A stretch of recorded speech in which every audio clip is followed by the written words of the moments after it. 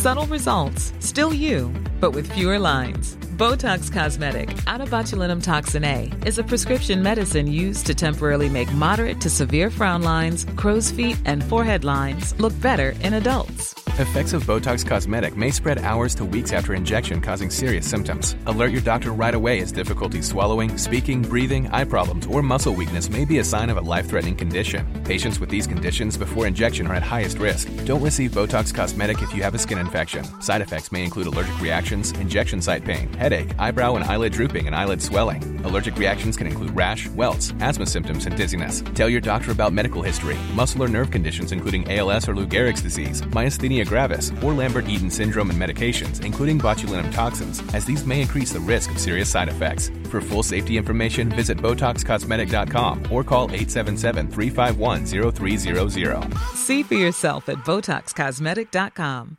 Quality sleep is essential for boosting energy, recovery, and well-being. So, take your sleep to the next level with Sleep Number. With a Sleep Number smart bed, you can individualize your comfort level and enjoy a better sleep night after night. J.D. Power ranks Sleep Number number one in customer satisfaction with mattresses purchased in-store. And now the Queen Sleep Number C4 smart bed is only $1,599, a saving of $300, only for a limited time. For J.D. Power 2023 award information, visit jdpower.com/awards. Only at Sleep Number stores or sleepnumber.com.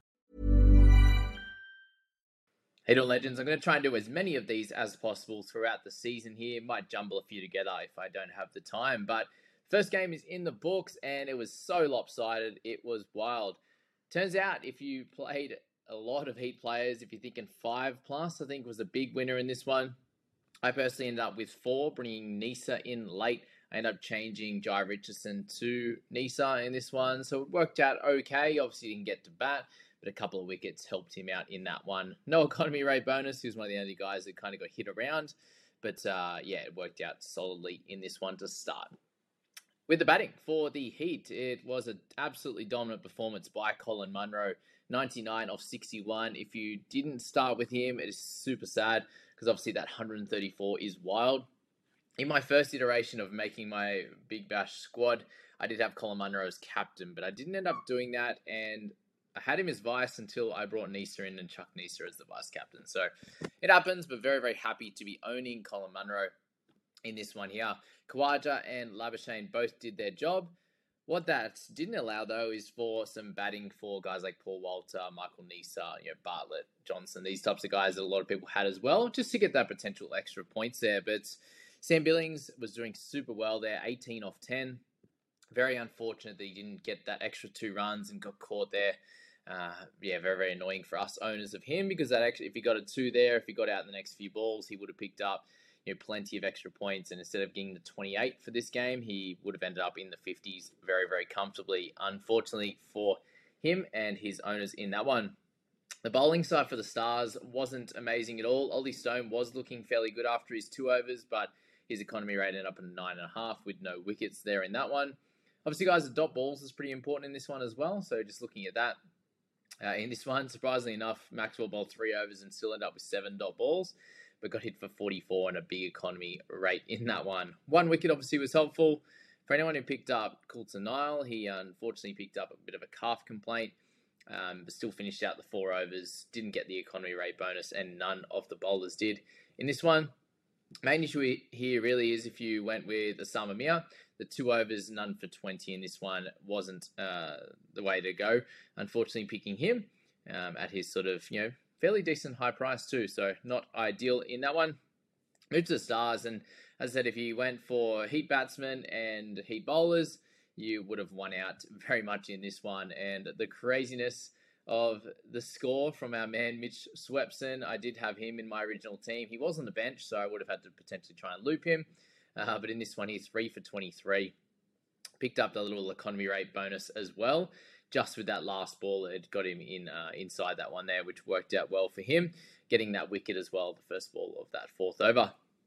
For those that own Matt Kuhneman, that worked out pretty solidly. He got the 15 points in bonus, got the 1 wicket there of Stoinis, and obviously a wicket for Walter. So pretty much everyone got involved in it. That last over for Bartlett picked him up, I think, 70 points, which was crazy. And Michael Neser getting 2 wickets in the first over. Unfortunately, no economy rate bonus, but a lot of dot balls in that one. Pretty much worked out for everyone except Spencer Johnson. He copped a tough over against Glenn Maxwell, but did pick up a wicket in his second over. Same for that with Paul Walter, but just the one wicket for him, and the 1 over is a little bit concerning for Walter. You definitely hope that in the second and third game, if they get on for that second one, it seems like the rain is very much there in Adelaide at the moment, that he can pick things up. But again, likely one of those players that he's probably only going to be a 1 week option anyway. I have Kuhnemann in my team, that helped out as well, but batting for the Stars wasn't great. Harper, I thought, was off to a nice start, the lucky 4 to start. I thought he had a second one there, but obviously that ended up being the wicket for Neser.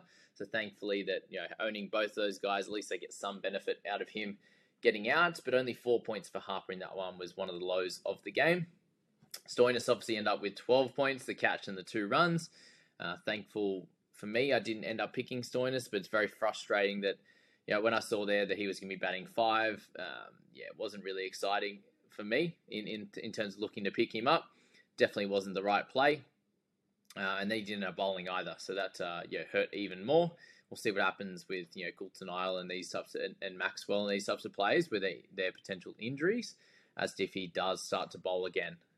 Or they've got Harris Ralph to come back, who's probably going to come in and take some overs anyway. So pretty tough across the board there for any of the batsmen apart from Glenn Maxwell getting his bonus, which was lovely for him.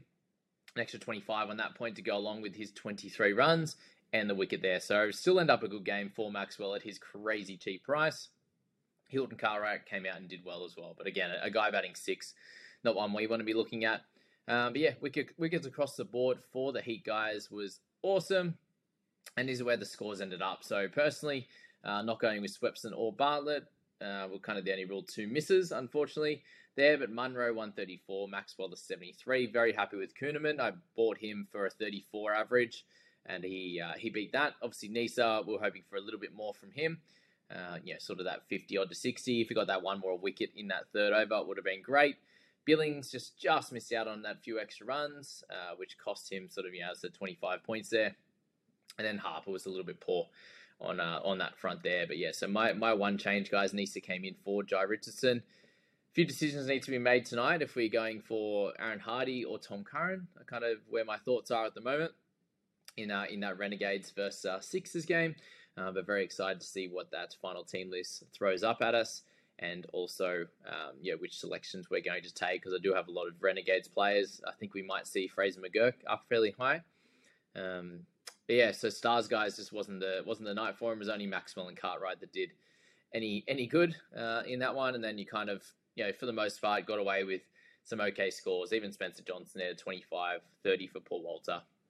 Not terrible when you're looking at someone like Harper, but hopefully he bounces back and the Stars bounce back in this one. It just wasn't the night for their batters, and he didn't get a catch at all at keeper in this one. So that's our first daily update. Wish you all the best of luck heading into the second game of round 1. Let's see how Smitty goes tonight.